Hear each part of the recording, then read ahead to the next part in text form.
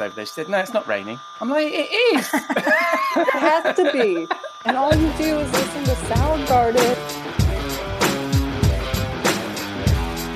Welcome to episode 10 of Rockstar CMO FM. The M is for marketing and the F, well, you decide. As you might be asking yourself, does the world need another effing marketing podcast? I'm your host, Ian Truscott, founding editor of Rockstar CMO, and you can find us at Rockstar CMO on Twitter and rockstarcmo.com on the web. And that's where you'll find all of the show notes and links from this episode. This episode was recorded on Friday the 15th of May.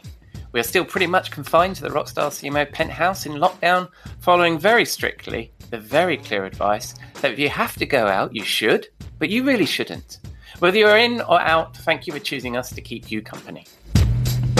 This week, I'm joined by Amber Osborne, yes, Miss Destructo herself, a Twitter handle that has us all jealous, and possibly why Forbes considered Amber to be the second most influential CMO on Twitter.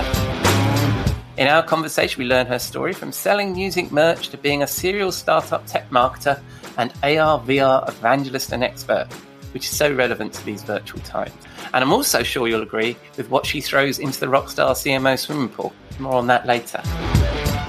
I have another cocktail at Robert Rose, Chief Troublemaker at the Content Advisory this week. But first, I'll highlight an article from Rockstar CMO that I'd like you to have a look at from our latest issue. Let's get started, shall we?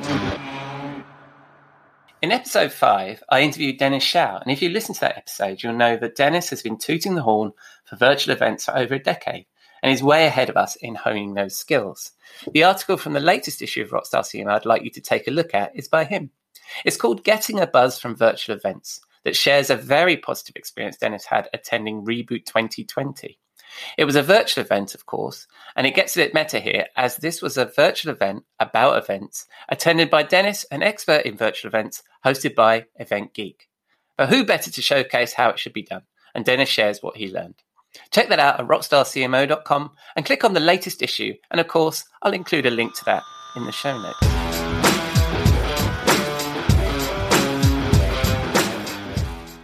Right, on to our interview segment. Amber Osborne is a regular contributor to Rockstar CMO. Her backstage Q&A in one of our earliest issues is still very popular, and since then we have caught up with her in our Tales from the Tour Bus series.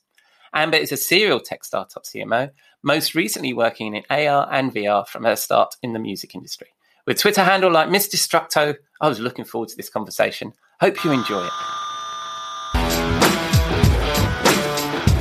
Welcome, Amber, to Rockstar CMO FM. It's fantastic to finally get to talk to you. I think we've known each other for a couple of years now, just online.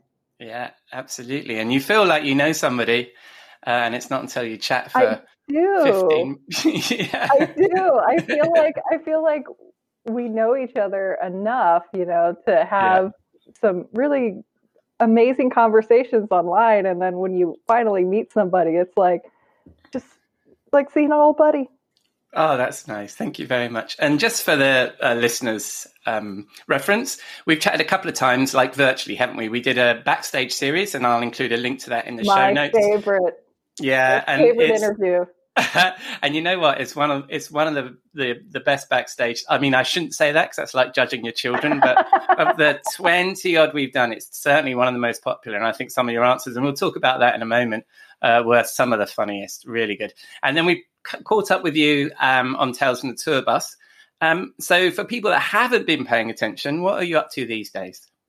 Oh my goodness. Well, I'm a bit all over the place, but I guess that kind of seems normal for these days. I've been doing a lot of consulting, mostly for tech companies that are diving into emerging technologies and virtual reality. And, still a few clients in music that are trying to figure out ways to use technology to pay their bills because, summer touring has been completely canceled for the most part. And they're just trying to find other ways. So I've been up to a lot of, I would say, problem solving using technology in the last couple of months. That's well, I mean, that's what it's for.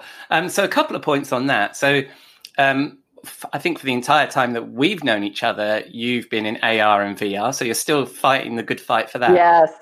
And as we were discussing before I hit record, is we're sort of still in lockdown, although some strange things are happening depending on where you live. But how are you helping marketers see through this? What you were just talking about. So how are you seeing that technology change for them?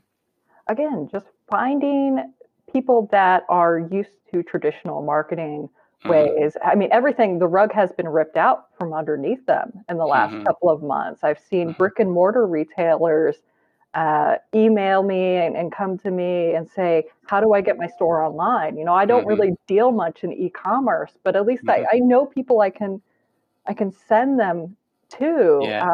And again, it's just everything has just completely changed. So retailers are looking for new ways to market to audiences that can't physically experience products. And augmented reality, as we know as AR, is an easier way for them to do it because everyone has a mobile phone. Yeah.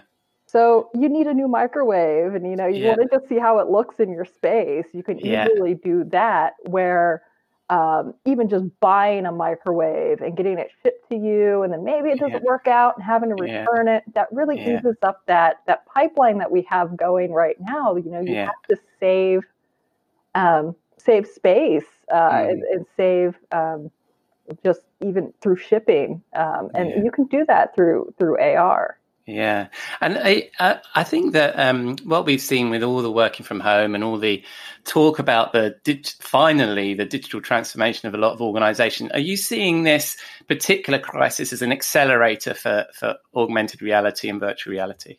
Yeah, I think it's definitely been a catalyst because again, people are trying to find new ways and to do what they used to be able to do, but they can't do anymore. So, for example, VR has really allowed for either people that were speakers. That's a completely other industry that has been affected by this. People that they make all of their money off of speaking, and VR has allowed people to still speak at events and for organizations to hold events.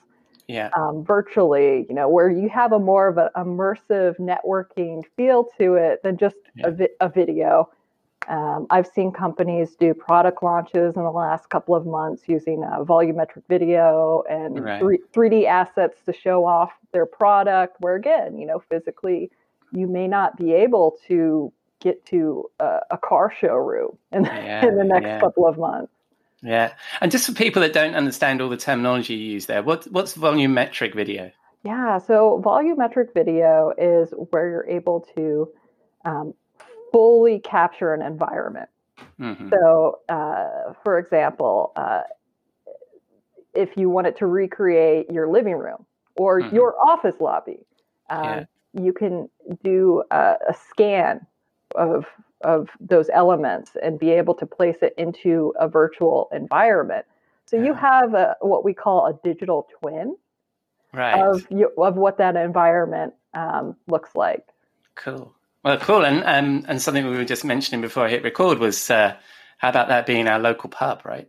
Right. And I'd also mentioned, to you previously that there was a gentleman who was sitting at home in isolation. He really wanted to get together with his buddies at the pub, so he recreated his pub. He has previous video game background and design background, so he recreated his pub with all of his friends.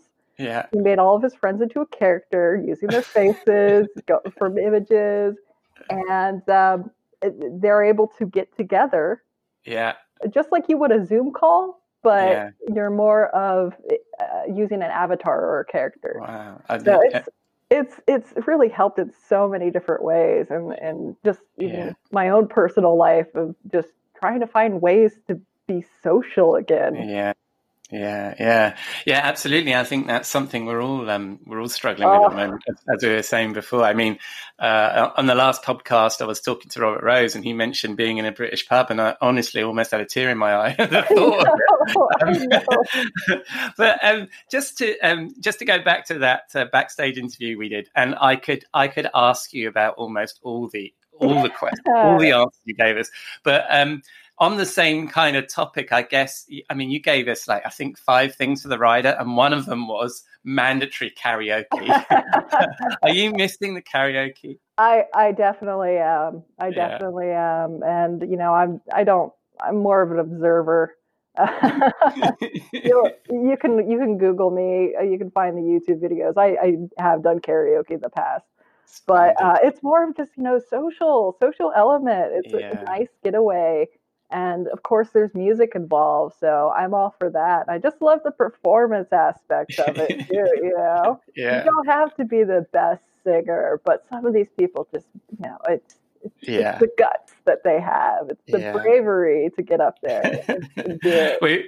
We've done it before as a family. My wife's a singer, and my 2 girls can sing as well. I can't, and so it's an evening that fills me with dread. I know that feeling. My husband's an amazing singer, and it's like if he does a performance, everyone's just like, "Oh my goodness!" And I'm like, "Yeah, I can't go after him now. I can't." No, you can't even sit next to him, really. No, he's the rock star. I just look like one.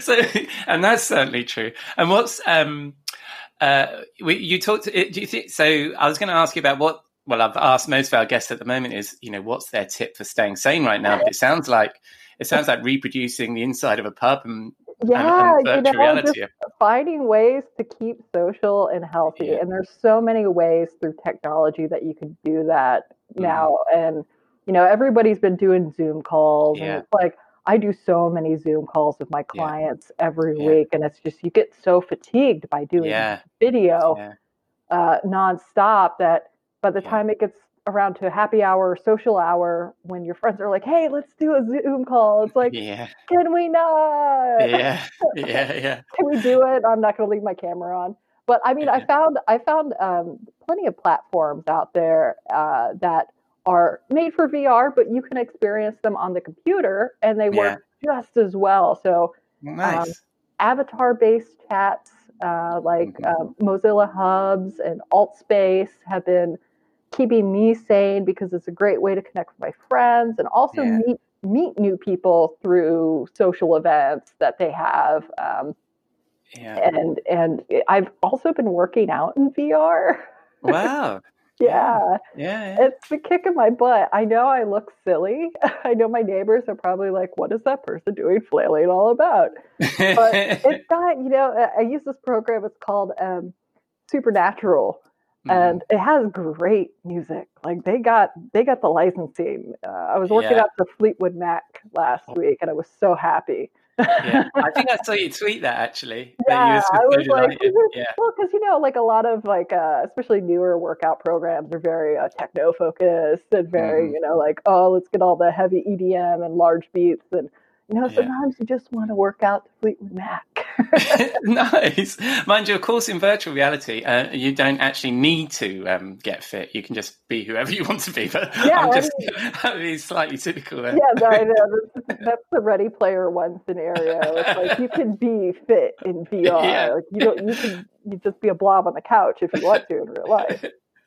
Well, we just mentioned Twitter.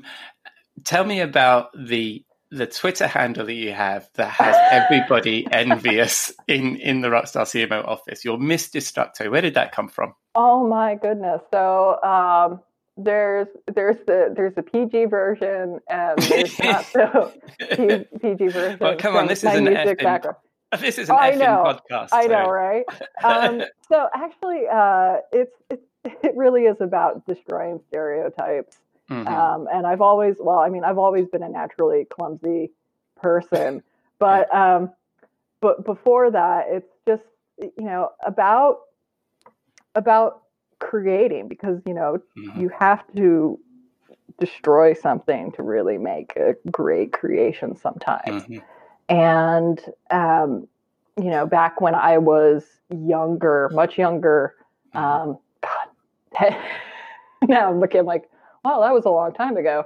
About 10 years ago, you know, when I was in my early 20s, and just being someone who was not fitting the mold of what a traditional marketer looks like, what a traditional person in business looks like. I was young. I had blue hair, like in a mohawk almost, Wow. and I was really good at social media and conversations, and I already worked a lot with building fan bases and communities, Yeah. and I had a lot of marketing experience, but it's like everyone's like, oh, well, you can go into an agency. And I'm like, I don't want to do that. That's not Yeah. me. Yeah. I don't want to fit into that box. I know Yeah. I'm good at something, but I don't want to just be told what to do. I think I've always had a problem with that. I think it's funny because that's come up a couple of times with the guests. I was talking to Kate from Lately a couple of episodes Yes. ago, and her father took her aside and said, you can't work for people. I know. And that kind of spurred her on, and it's a very inspirational journey that she went on after that. So I hear that. I feel that. Yeah. There's been a couple of times when I've had some really great opportunities come across my plate, and I just look at who I would be working for, and I'm like, I'd get fired in probably about give me 2 months maybe, because they're like, oh, we love your ideas, but not like that. No. Right? Yeah. But not like that. Yeah. And but it works. Yeah. Well, you talked about starting in marketing by building fan bases. And again, something that I'm finding, I mean, we obviously with our name, I guess, we attract marketers that have had a musical background, and you're no different. Tell us about your start with the Red Elvises. Oh my goodness. Oh, memories. So I let's see, I started in the music industry when I was 14, I would say. Just helping local bands and like school bands like do flyering and promotion around town. And I did not come from a big town. So it was a lot of just thinking like, oh, I'm helping out my buddy's band. I've always been really, really into music, and music is ingrained in me. But I've never been able to be a musician because I don't have patience. I'm learning guitar right now. I swear, I'm trying. But when I was about 16 or 17, there was this band that my sister was like, oh, we have to go see. Like they do Russian surf rock. And I was like, wow. Okay. I didn't know that was a genre, but we'll go check them out. And just as somebody who has always appreciated a good performance, there has not been one Red Elvisons concert that I have ever been to that, people aren't moving and dancing and a lot of audience participation with this band. So after I was like, they're just cool people, just crazy Russians. My sister, got talking to one of them, and they were like, oh, well, and this tour date was in Tampa. So it was a tour date in Tampa that we were like, oh, well, we need someone to help us out with our merch booth for our next show. And she's like, oh, well, where's your next show? And they're like, oh, well, Jacksonville, which is at the top of, the top of the state. So my sister at the time, I think I was still in high school, and she's like, hey, like, how about we do a road trip and like, let's go work their merch booth.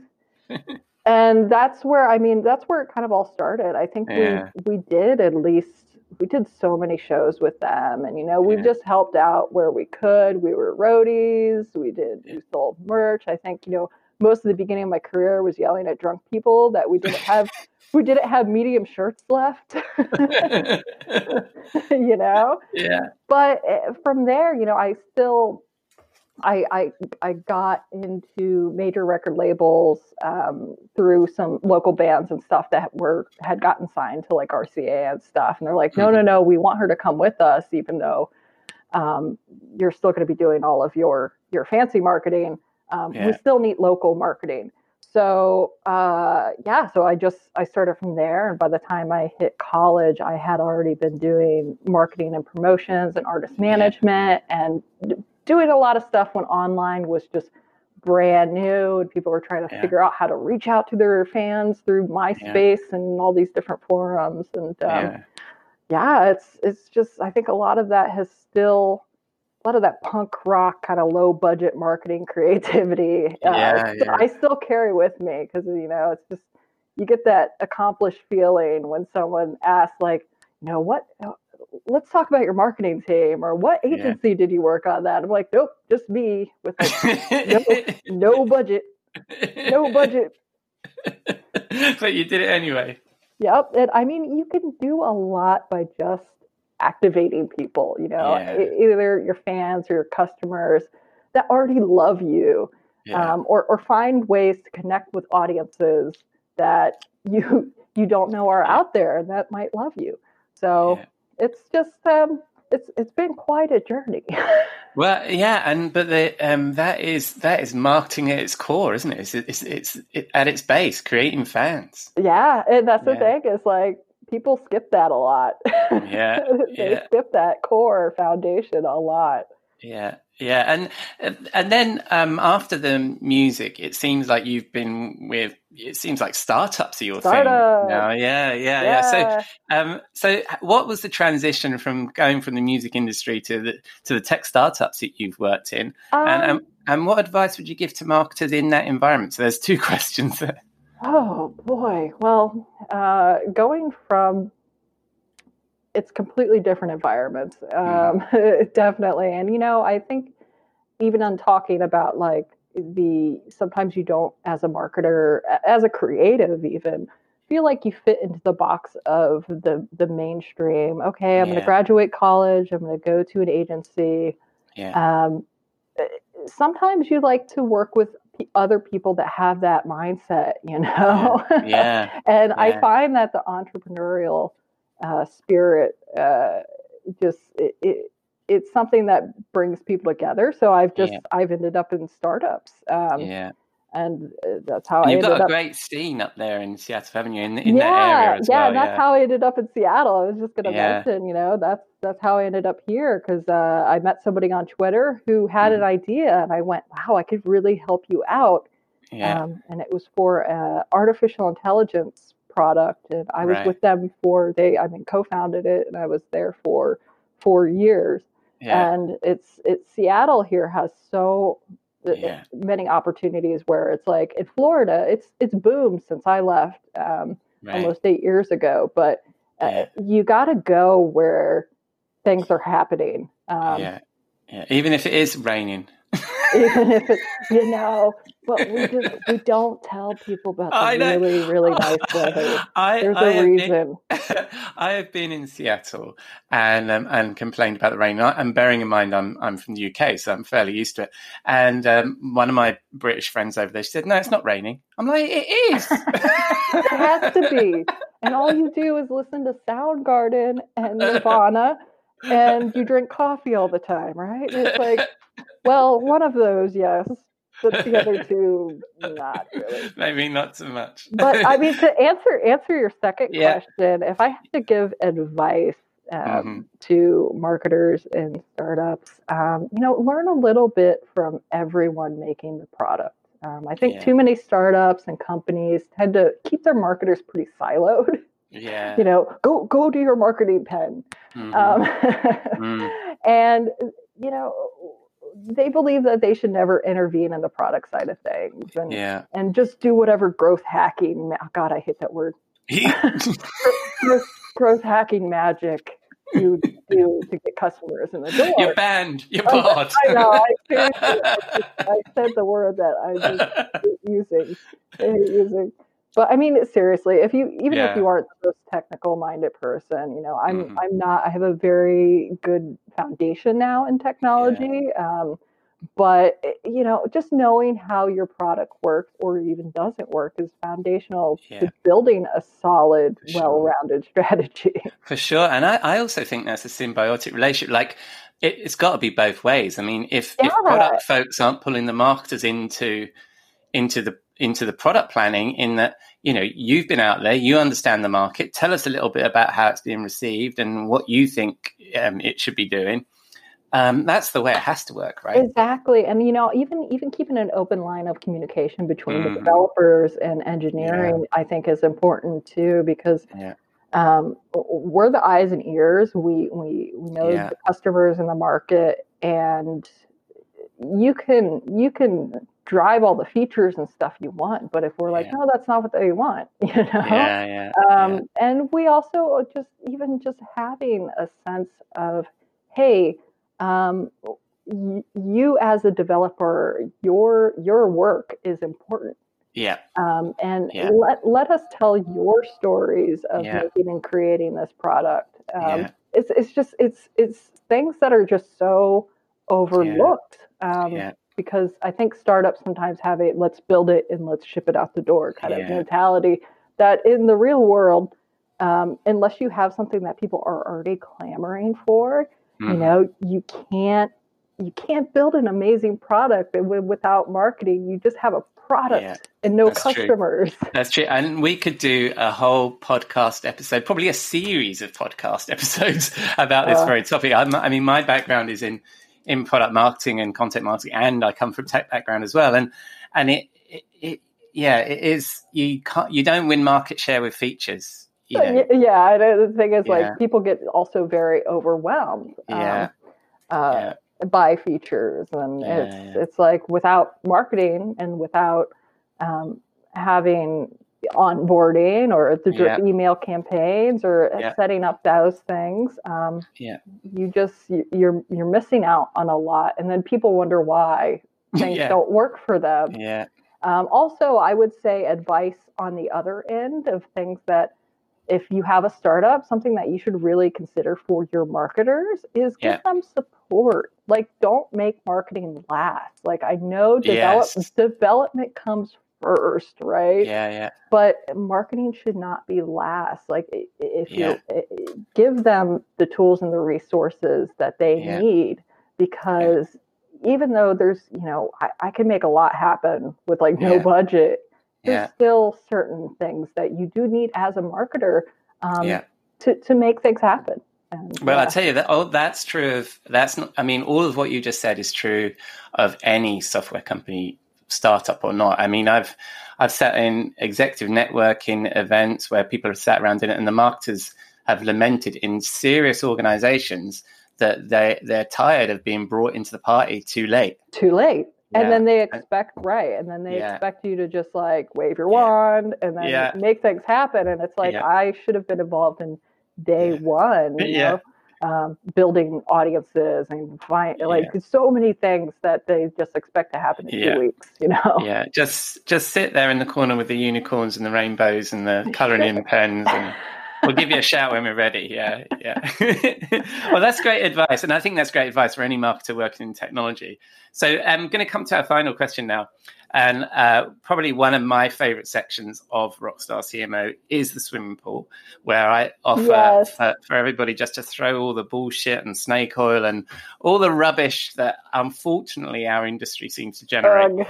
Into the swimming pool like a true rock star. Now, when we talk to you in the backstage, I love this. You threw stuff other marketers tell you to do on the internet into the Rockstar CMO swimming pool.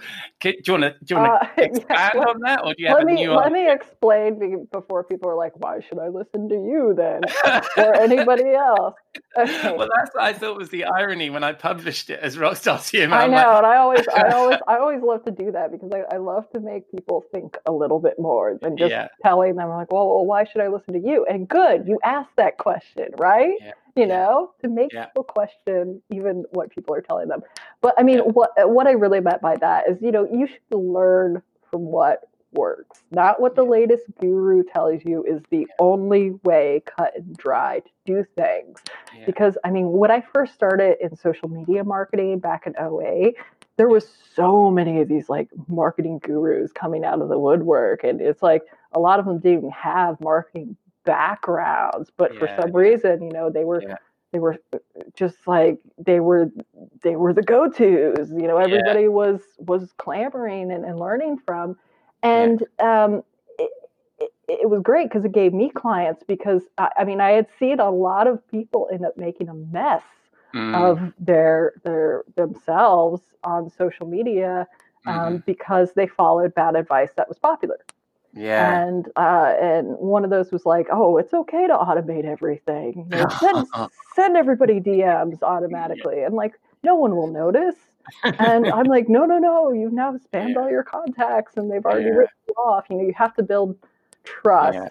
So, I mean, I say if you want to learn from someone, go look at how they market themselves, you know, their social accounts, their newsletters, how they converse with people online, their audience, you know, what their ads look like, you know, emulate the practices that have been working for them, but not just folding everything you do into what they say as the end-all be-all of knowledge. Because the thing is, I believe marketing comes from experience. And we've all had those marketing mistakes, but it's like, if you're coming right out of the woodwork and you're making some big mistakes because somebody gave you bad advice, that should be a good notifier that you need to probably listen to other sources. Yeah, and there you go. You touched on another topic I think we could probably talk about on a podcast. In fact, we've done a whole issue on two of the things you talked about. The one of them was feature creatures. We did a whole issue on that, and that second one about marketing automation, about the fact that all the damage automation does, that sort of drip feed to your brand if you over automate. You don't notice, and it's cents on the dollar or whatever, but it's Chinese water torture for your brand. I've seen some pretty bad things happen because of that, and then they don't know how to regain all of what they've destroyed. And again, from destruction comes creation. And for me, it gave me clients because they're like, how do you fix this? How do you fix this? So that's a good thing. So it's almost, we shouldn't have thrown it in the swimming pool because it actually has been quite profitable for you. But nonetheless, but still, I mean, I definitely believe, you know, people shouldn't listen to everything, you know, that is popular, you know. Yeah, absolutely. So that's fantastic. I really enjoyed chatting to you. Really nice to catch up with the famous Miss Destructo. Oh my goodness, infamous, more likely, but. And I look forward to chatting to you again. Thank you very much for your time. Absolutely. Thank you, Ian. Cheers. Bye-bye. Bye. Splendid. Thank you, Amber. As we mentioned, you can find Amber at Miss Destructo on Twitter, and her website is amberosborne.com. And I will, of course, include both of those links in the show notes at rockstarcmo.com/podcast. I may even sneak in a little bit of a karaoke if I can find that on YouTube as well. Look out for that. Right, I've just got a call from reception. My next guest, my friend Robert Rose, Chief Troublemaker at the Content Advisory, is in the Rockstar CMO bar. Let's go join him, shall we?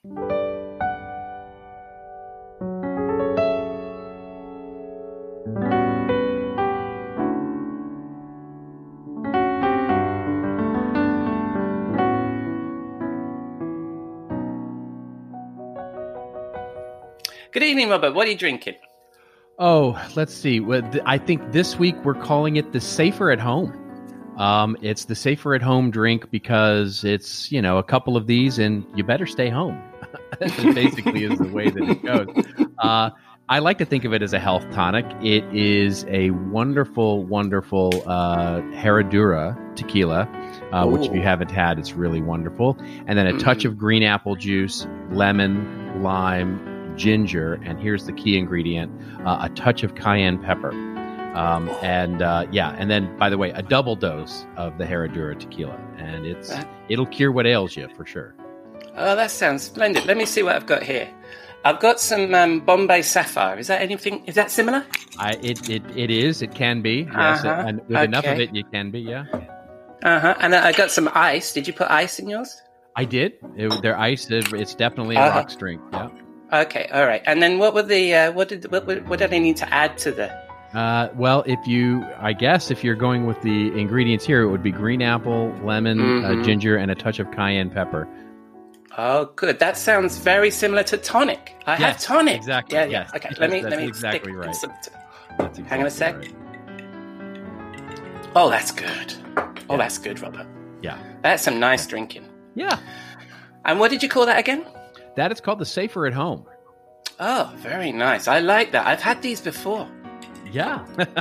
It tastes very familiar to me. Very familiar. It's a very familiar drink for sure. And we love having these cocktails at home, but of course with our families. But if we were anywhere in the world, where would you have this cocktail? You know, one of my favorite places on the planet is Sydney, Australia. And I have to tell you, I was watching the news the other day, and they've had such a wonderful response to this crisis. I tell you, I would love to be on a beach right now in Sydney. Yeah. And I've been there myself. It's such a eclectic city, and it's all packed into just that little downtown, isn't it? And then you drive a little way, and you're in wild Australia, aren't you? Yeah, absolutely. Yeah, and one of the things that I love about it so much is the fact that it reminds me so much of my hometown here of Los Angeles, because it's really packed in right there at the beach, and then you've got a bunch of beaches to choose from. But then literally 20 minutes outside, you're in the wilderness and the bush. I love Sydney. A really good choice. And as I've mentioned in previous episodes, I think you and I have drunk in a couple of cities, and about a shame we've never done Sydney. So that sounds fantastic. Yeah. So here we are in our bar in Sydney. Once we've had a few of these, and we're just about ready to go back to. Do you remember hotels? I don't know if you remember those, but if we're just about to leave the bar and go back to our hotel, what one piece of what one piece of advice would I take away as I tottered back to the Marriott? I think one of the things these days that certainly something that we've been working with our clients on is asking yourself, really taking a moment to pause and ask yourself, in this crisis, then the things that we've done over the last, call it 12 to 15 weeks, what are the things that we're going to keep? Because in so many ways, our processes, governance, and things that we do get thrown out the window during a crisis like this. And sometimes we discover some new things that are, quite frankly, better, and they might be worth keeping. So it's worth a reflection to find out what you might want to keep that's come out of this crisis. Oh, that's great advice. I hosted a virtual, obviously, executive breakfast the other day, and I had two sort of executives and two brands, and one of them was talking about all the things they want to keep, and the other one was thinking about all the things they could now throw away. Nice. So there's two. I like that. That's it's a double-sided coin. It's really a really interesting conversation. So anyway, I'm going to finish this. I think this was rather good. Thank you, Robert, and thank you for joining us this week. Absolutely, my pleasure. Cheers. Thank you, Robert. Cheers.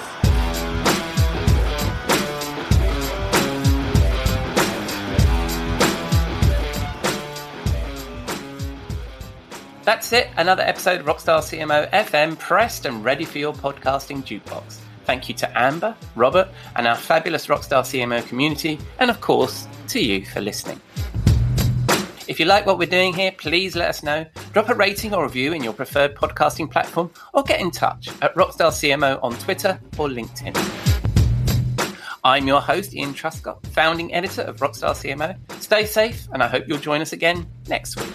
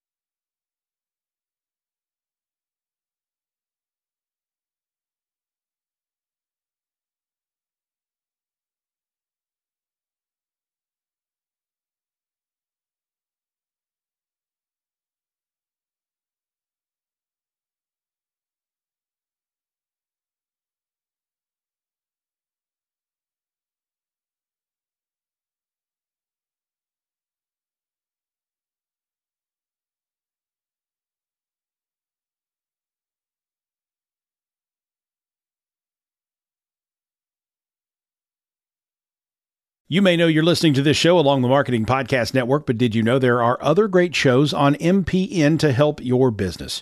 Christy Heiler hosts a fantastic podcast called Own It. Christy, tell us more about the show. Own It is all about celebrating women and non-binary advertising agency owners. We talk about buying out of the boys' club of advertising because less than 1% of ad agencies are owned by women. And where can people subscribe? You can find the podcast at untilyouownit.com. We're also on the Marketing Podcast Network at marketingpodcast.net. And of course, you can subscribe wherever you get your podcasts. You heard her. Go subscribe. This podcast is heard along the Marketing Podcast Network. For more great marketing podcasts, visit marketingpodcasts.net.